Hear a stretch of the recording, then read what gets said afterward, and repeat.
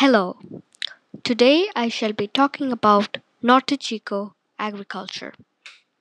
The Norte Chico civilization is highly unusual in comparison with the Sumerian civilization or the Egyptian civilization.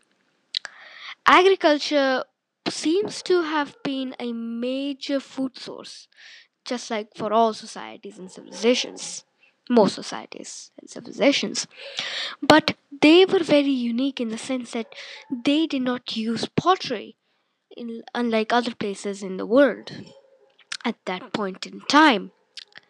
And so today I shall be just talking about the ways of irrigation and the agriculture, the main food crops, and discussing about how trade affected them in the sense of food and the cuisine.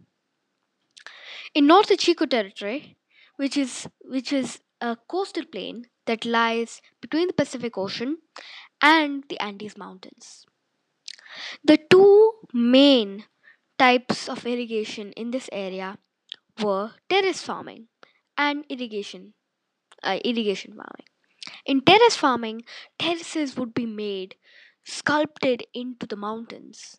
This was only done in the eastern parts of that territory.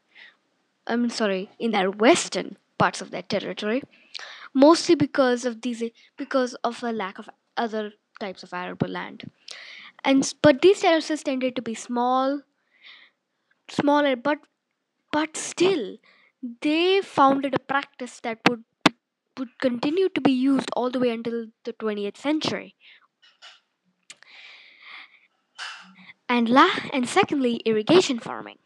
On the coastal plain, on the coastal plain, they would often make small canals out of the rivers to irrigate their land.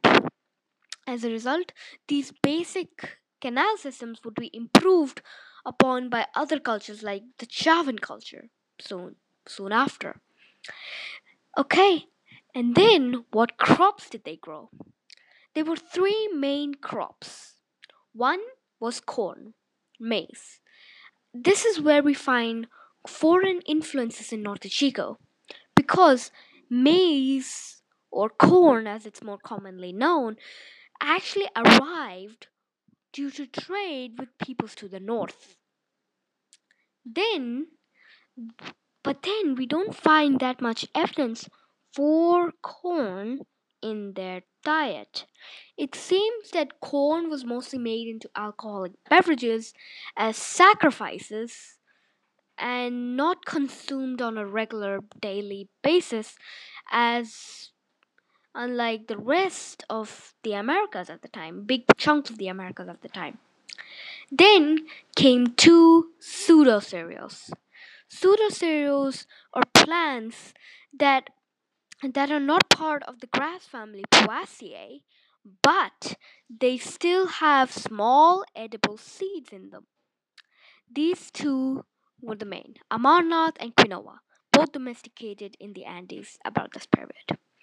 But what a lot of people find quite surprising is that the potato isn't present. It's largely absent from their sites. It seems that the potato was semi-domesticated in this period, but wasn't a very common food source. It seems that it only became a staple crop in the Kotosh period that succeeded them. They also had three main ways of obtaining meat: fish, shellfish, mostly on the coast, llama meat, alpaca meat, and meat from other wild deer and camelids. Camelids basically all the llamas, alpacas, and their wild ancestors. They would often prefer to would grill them. It seems that they did not due to their lack of pottery, they lacked ways of making direct soups or directly cooking foodstuffs in pots or in containers. As a result, they most likely, because we don't have that much, that much knowledge on the subject because of the lack of evidence, that because most of it rotted away, but it seems they often preferred open hearths and ovens. Though, yes, we haven't found their